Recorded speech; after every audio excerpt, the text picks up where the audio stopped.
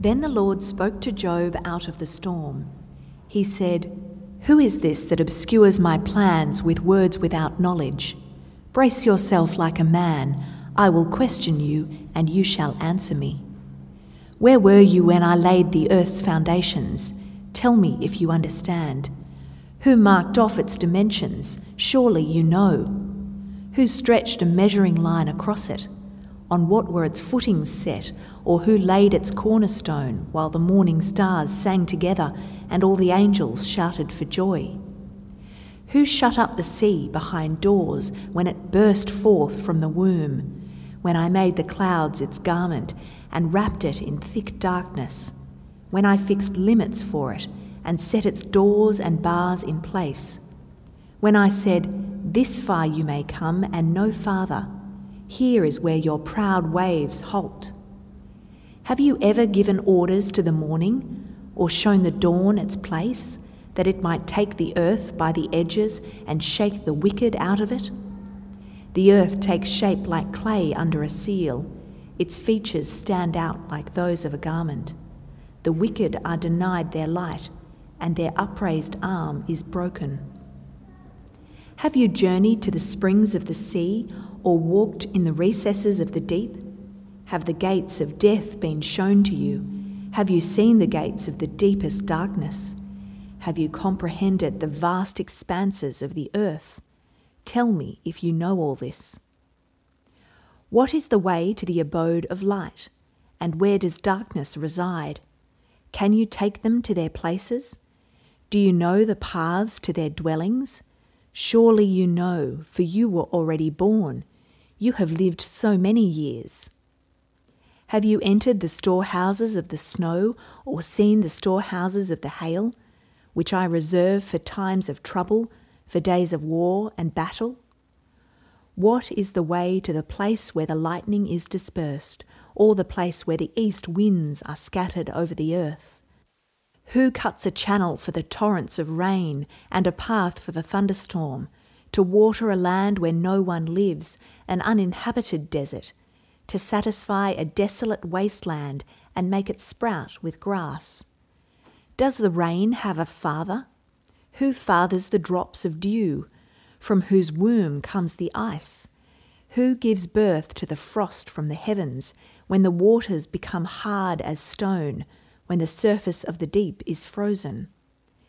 Can you bind the chains of the Pleiades? Can you loosen Orion's belt?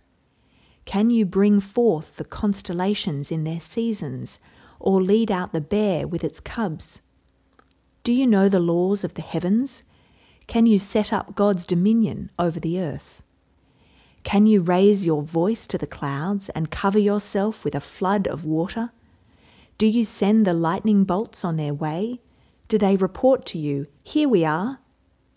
Who gives the ibis wisdom, or gives the rooster understanding? Who has the wisdom to count the clouds? Who can tip over the water jars of the heavens when the dust becomes hard and the clods of earth stick together? Do you hunt the prey for the lioness and satisfy the hunger of the lions when they crouch in their dens or lie in wait in a thicket? Who provides food for the raven when its young cry out to God and wander about for lack of food? Do you know when the mountain goats give birth? Do you watch when the doe bears her fawn?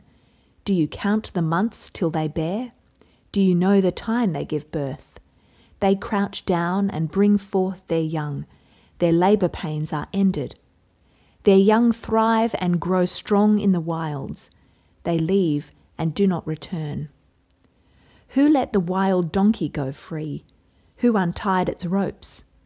I gave it the wasteland as its home, the salt flats as its habitat. It laughs at the commotion in the town. It does not hear a driver's shout. It ranges the hills for its pasture and searches for any green thing. Will the wild ox consent to serve you? Will it stay by your manger at night? Can you hold it to the furrow with a harness? Will it till the valleys behind you? Will you rely on it for its great strength? Will you leave your heavy work to it? Can you trust it to haul in your grain and bring it to your threshing floor? The wings of the ostrich flap joyfully, though they cannot compare with the wings and feathers of the stork. She lays her eggs on the ground and lets them warm in the sand, unmindful that a foot may crush them, that some wild animal may trample them. She treats her young harshly, as if they were not hers.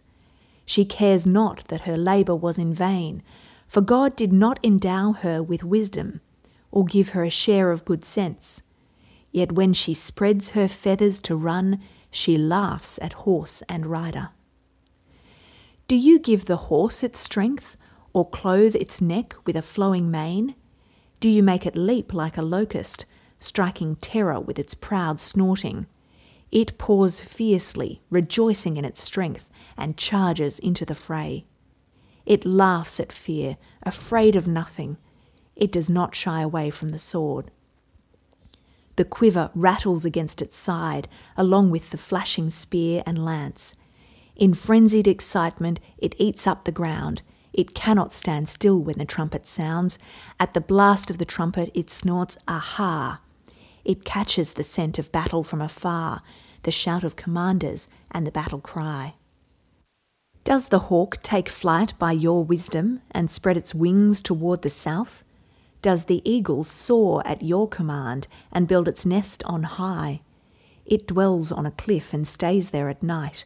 A rocky crag is its stronghold. From there it looks for food. Its eyes detect it from afar. Its young ones feast on blood, and where the slain are, there it is. The Lord said to Job, "Will the one who contends with the Almighty correct him? Let him who accuses God answer him." Then Job answered the Lord, "I am unworthy. How can I reply to you? I put my hand over my mouth. I spoke once, but I have no answer twice. But I will say no more." Well, for 36 chapters, we have heard Job's laments, complaints, and his experience. And his question why is not met with an answer, but 80 questions. So how are we to understand this? Well, as we look at this text, first question we ask is how will God answer Job's inquisition, and how will he address him? Is Job given the smackdown from above in this series of questions? Is it a rebuke, or is it an enlightenment? We're going to argue the latter. What God is doing here is he's lifting Job up, not smacking him down. And as we begin this passage, I want to argue that in three ways. What would convince us that God is acting gently here with Job rather than harshly? Well, firstly, God graciously allows space for Job's laments and struggles. God has not intervened at any point in this story until now, with no slap-down answers from heaven, but rather we have sat with Job for 36 chapters as he goes back and forth with his friends. So it appears that God is okay with giving us time to wrestle. He's gracious to us in that, not only with other people, but with himself. And it's striking, isn't it? Because often we can be impatient with one another in the midst of struggle. We, like Job's friends, sometimes can find it easy to express initial sympathy, can't we? But over time, we expect the wounded to be mended, or at least that others' frustrations or questions might turn into stoic acceptance. Perhaps you've felt like this, that you have inconvenienced someone else in the midst of your pain, or you retreat because you feel like you're a burden with others. Well, it seems here that God is okay with wrestling. He graciously allows space for Job's laments and struggles. And secondly, what we see here is that God gives Job an audience. The Lord spoke out of the storm. This is one of the very few occasions in the Old Testament where we see that God actually turns up. Now, he turns up in his glory, which is terrifying. But he turns up because he grants Job the dignity of an audience. He summons him to brace himself like a man. That's not so much a call to man up, to face God, although humility is required. Rather, God gives him the dignity of an audience as an image bearer. And thirdly and finally, we see that God doesn't deal harshly with Job here, but he gently and sternly addresses Job's questions and complaints. See, God responds to Job's inquisition with a barrage of his own questions. And this is not so much, as it might seem initially, a bullying tactic to silence or belittle Job, but rather it's to be seen more like a teaching tool where God, the master teacher, playfully and gently, but sternly as well, through questions, wants to draw Job to a place of understanding, to see the world differently. See, not once does God condemn Job. In fact, he will go on in chapter 42 to bless him, to call him blameless. So this is not an exercise to smack Job down, but to lift him up.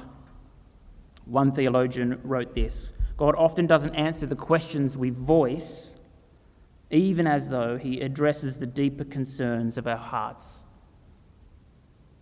So in this passage today, we don't see God address the questions that Job may voice, but he does address the deeper concerns of our hearts. We will see that God cares and that in his wisdom and power he extends kindness to Job.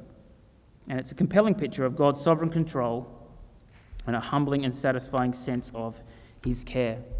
We're going to move into the text quickly just to see the way in which God does this through his series of questions. See, as we move through the text, we see in the last 36 chapters, Job and his friends engaging the question of God's justice. The suffering that Job is experiencing. Well, why is he experiencing it? We saw that his friends championed God's justice through a callous cause and effect understanding. To them, Job is justly suffering because he's done something. Perhaps he's sinned, and they're calling him to repentance. His suffering is a result of something. Whereas Job has questioned God's justice because he feels like he hasn't done that at all. He hasn't sinned, and so he can't understand why he's experiencing suffering at the moment. So how does God address these questions that he has? Well, God addresses it with his questions, and his questions focus around the natural world, both the natural world, physical world, but also the animal world. In Job chapter 10, Job laments his situation and he brings his wrestling questions to God, and he does so by questioning God's government of the universe. As Job looks at the natural world, he sees chaos. It's as if God has done something wrong. And so he turns on the Creator and asks him, "Does it please you to oppress me, to spurn the work of your hands? Your hands have shaped me and made me. Will you now turn and destroy me?" As Job looks at the world, he sees it as a cruel place. Job asks, how could the God who makes things good then disown them and despise it? But what we see in God's response is a different perspective. It is to this that God replies out of the storm, seeking to direct his pupil to a broader perspective. His reply reflects on the natural and the animal world, and we'll focus quickly just on the natural world that we see. See, God begins in his questions by describing his government of the natural world. See, Job has only bad things to say about creation, but God does not. He playfully talks about the world that he has made, and he does so in language which is familiar to the times. So perhaps for us, speaking about the world in terms of architecture and creation by his voice and the poetic ways he does it might seem strange, but at that time in Job's world, these were the language and terminology familiar to speak of creation and the God who made it behind it. God says, "Where were you when I laid the earth foundation? Tell me if you understand. Who marked off its dimensions? Surely you know. Who stretched out a measuring line across it? On what were its footings set? Or who laid its cornerstone while the morning stars sang together and all the angels shouted for joy?" God in his questions is saying that he is responsible for creation and it's good. And what's striking in this reading as we go through is that even the fiercer part of creation, those pockets of chaos in our world, actually God describes as good. You'll see in verses 8 to 11 when it's speaking about the seas. Seas in the Old Testament are places of chaos. And Job has felt like chaos has run free. Yet here God speaks about his sovereign control over even those chaotic spaces. The image here in verses 8 to 11 is of the sea like an infant. God is treating the sea like a baby to be changed, or giving the raging sea a cuddle. If you look in verse 9, "When I made the clouds its garment and wrapped it in thick darkness." Job sees chaos in these things, but God is kinder and more gentle with creation than Job has been. He cares even for the chaotic sea, which resists and rebels. We could say that evil, as symbolized by the seas here, is no more a threat to God than a defiant toddler. God is in control of this world, and it's good. And the list of lessons continues here from the natural world in verses 12 to 15, each demonstrating God's wisdom and his power over creation. You see the light in the dawn in verses 12 to 15, the light turned on like a switch, or the wicked shaken from the world. The new day is also pictured as that moment where darkness will cease. And so there's a picture that God will intervene and reverse the evil in this world. And then he speaks about the deep recesses of creation, the depths. The gates of death have been opened to you. Have they been opened to you? Verse 17. It's all these places that the human eyes never get to see. God asks, "Were you there when I created these things? Do you know these spaces?" These regions are beyond our knowledge, but they're not beyond the knowledge and the power and the wisdom of God. Then he goes on to include the storehouses for snow and hail, where he stores or sends and withhold rain and dew. All these places, God asks Job, do you know where these are? Do you have access to them? Can you withhold them, or can you give them? Can you put them here, or can you put them there? And the idea behind that is that God, in his wisdom and power, governs our world in ways that Job does not understand, and nor do we. See, Job has questioned God's ability to carry out justice in the affairs of earth. But God responds by getting him to see from a different perspective. God continues. He asks him where he was when he governs the stars or sets the constellations in place.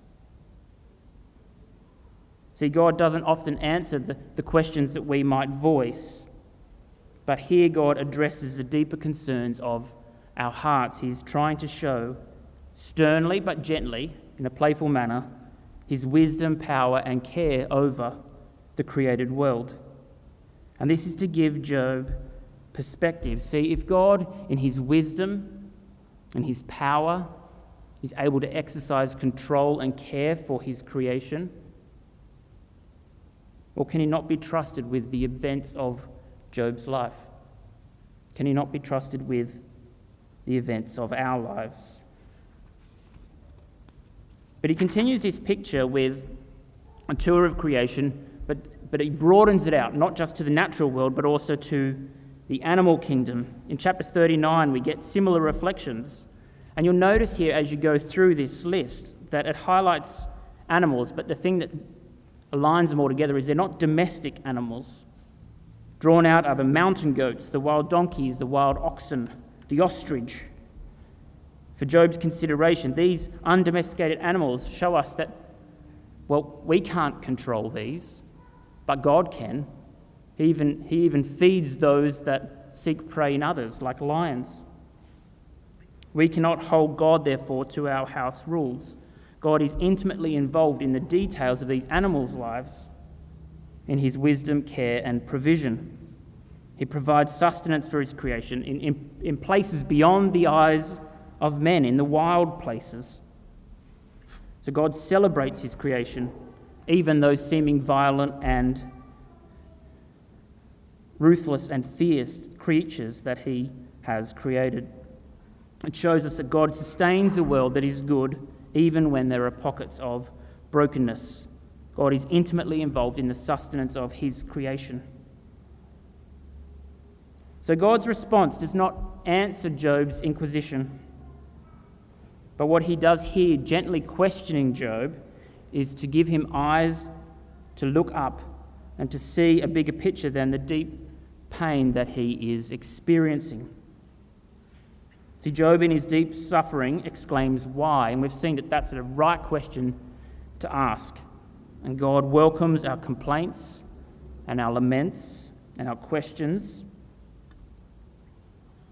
But God doesn't here answer the questions that Job voices. Rather, he seeks to address the deeper concerns of his heart. See, as you read through the book of Job, what is striking is that Job ultimately feels abandoned by God. In fact, Job has used the language of wild animals to explain this feeling of abandonment throughout the book. In chapter 6, he compares his discontent to the braying of a wild donkey. In chapter 24, he describes the mistreated poor as wild donkeys in the desert. In chapter 30, he speaks of his isolation in terms of animals that haunt abandoned cities. I am a brother of jackals and a companion of ostriches. So Job uses this language of wild animals to describe his abandonment, but God uses this language to describe his wisdom, his power, and his care for Job, so that he would gain perspective. Again, so that he might see that he can be trusted with the events of Job's life, and so that we might see that we can entrust God with the events of our lives also. Well, how does Job respond? Well, we read in chapter 40, he says, "The Lord said to Job, will the one who contends the Almighty correct him? Let him who accuses God answer him." We see that Job answered the Lord, "I am unworthy. How can I reply to you? I put my hand over my mouth. I spoke once, but I have no answer. Twice, but I will say no more." As Job hears of God's wisdom, his power, and his care, he's humbled. He humbles himself. "I am unworthy. How can I reply to you?" We'll go on to see in the second speech that God continues to speak of his care, and we'll see Job's response. But here he falls silent. He puts his hand over his mouth. It's the initial picture of humility that will be painted further next week. Well, how will this help us as we conclude in the midst of our suffering? I don't know about you, but in the midst of your existential struggle, if someone came to you and said, "Hey, look at the emu," I don't know whether you think that might cut it. So how does this help us? Well, God has patiently and gently, in the language familiar to that world, sought to give Job the perspective of God's wisdom, his power, and his care. Job has felt abandoned. And in his questions of why, well, God doesn't give him a direct answer, but he does lift his eyes to see the God of wisdom, power, and care over creation is the God who is wise and who is powerful and who cares for him. So God doesn't answer because, but rather says, "Here I am," in his wisdom, power, and care. And so Job's suffering and God's response paint a picture of a path for us in the midst of our own suffering. Theologian Kelly Kapic, in his beautiful book Embodied Hope, writes this: "Our pain may seem to overshadow the light of God's presence, but in the honest cries of our lament and grief, we may, like Job, hear something beyond the answer to our questions. We might hear and know the presence of the God who not only is here, but who has borne for us the weight of all that is broken, who absorbed not only our sin, but also the chaos of disease and death in all its forms. It is in our cries that we can learn that this God comes." See, God answers Job ultimately not by lecturing him. No, God will ultimately answer Job's questions by becoming Job's substitute. As we continue to read the scriptures, we know that God will enter the human predicament, and he who is spirit will take on flesh and become fully human. He will not only see physical pain everywhere, but he will experience it deeply himself, and he will defeat sin and all the chaos it brings, both in the human heart and in our relationships. The Son of God comes as God's great Saviour to Job's deepest questions and concerns. So you may be here today overwhelmed in pain. You may feel abandoned. You may not see purpose behind it. You may ask why. Well, like Job, we may not get an answer to that question. But know that God in Christ meets you in your pain and says, "I am here." And he is wise, and he is powerful, and he is caring, and he's demonstrated us that in Christ. Well, how can we apply some of these things that we've been looking at today? Just a few thoughts to close. Firstly, let's make space for wrestling in suffering. As we've seen through the book of Job, there is no quick fix to pain. In this beautiful, gentle picture, God allows space for Job to wrestle in suffering. So as a community, let's make space for one another in suffering also. It's called to patient presence with one another. To those who may patiently walk lovingly, meeting physical needs, praying with one another, reminding each other of God's control and his care. Let's be those who minister these blessings to each other patiently and in committed ways. So perhaps there is someone this week you can communicate patient care to. Secondly, let's let creation lift our eyes to see God's goodness and his care. As you look at the natural world, let it remind you of God's wisdom, his power, and his care. Jesus calls us to do a similar thing. He says, "Look at the birds of the air. They do not sow or reap or store away in barns, and yet your heavenly Father feeds them." And then these beautiful words, "Are you not more valuable than they?" Let's let creation lift our eyes to see God's wisdom, his power, and his care. Thirdly, let's meditate on the story of Job. As we've seen, God's speeches, they don't address Job's questions in the way that he may have wanted them. But in his response and through his questions, he gives insight into something beyond his questions. A compelling picture of his kindness and control. A humbling yet satisfying sense of his care so that we are not abandoned. And so we would do well to meditate on these reflections in the book of Job. And perhaps we're not in a season of suffering, but if we meditate on them now, then in times of suffering we'll be reminded of them. It's like rehearsing scales on a piano. We do that so that it comes naturally and by instinct in seasons of suffering, so that in future moments of suffering they might come instinctively to us and to help us bear up under the suffering that we might be experiencing. And finally, let us meditate on Job's and our substitute, the Lord Jesus. Let's humble ourselves before the Lord so that God would lift us up.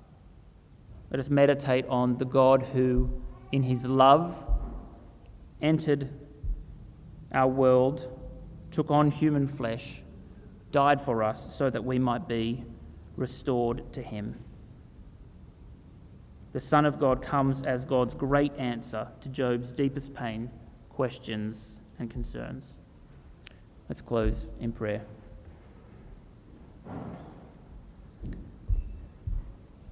Father, we thank you for these words, your words, and in the inadequate way in which we can seek to grasp the truths behind it. We pray that even today, as we've reflected on it, that you, by your Spirit, might move us to a sense of awe about who you are, your wisdom, your power, but also your care. And Lord, for those of us who might be feeling pain at the moment and abandonment, may those truths be deeply applied to us. We thank you for your love of us. We thank you for your commitment to us in the person of your Son, the Lord Jesus. And we ask that you might help us to meditate on him and his work for us and the future secured for us, and help us to persevere in the midst of trials. We ask this in Jesus' name. Amen.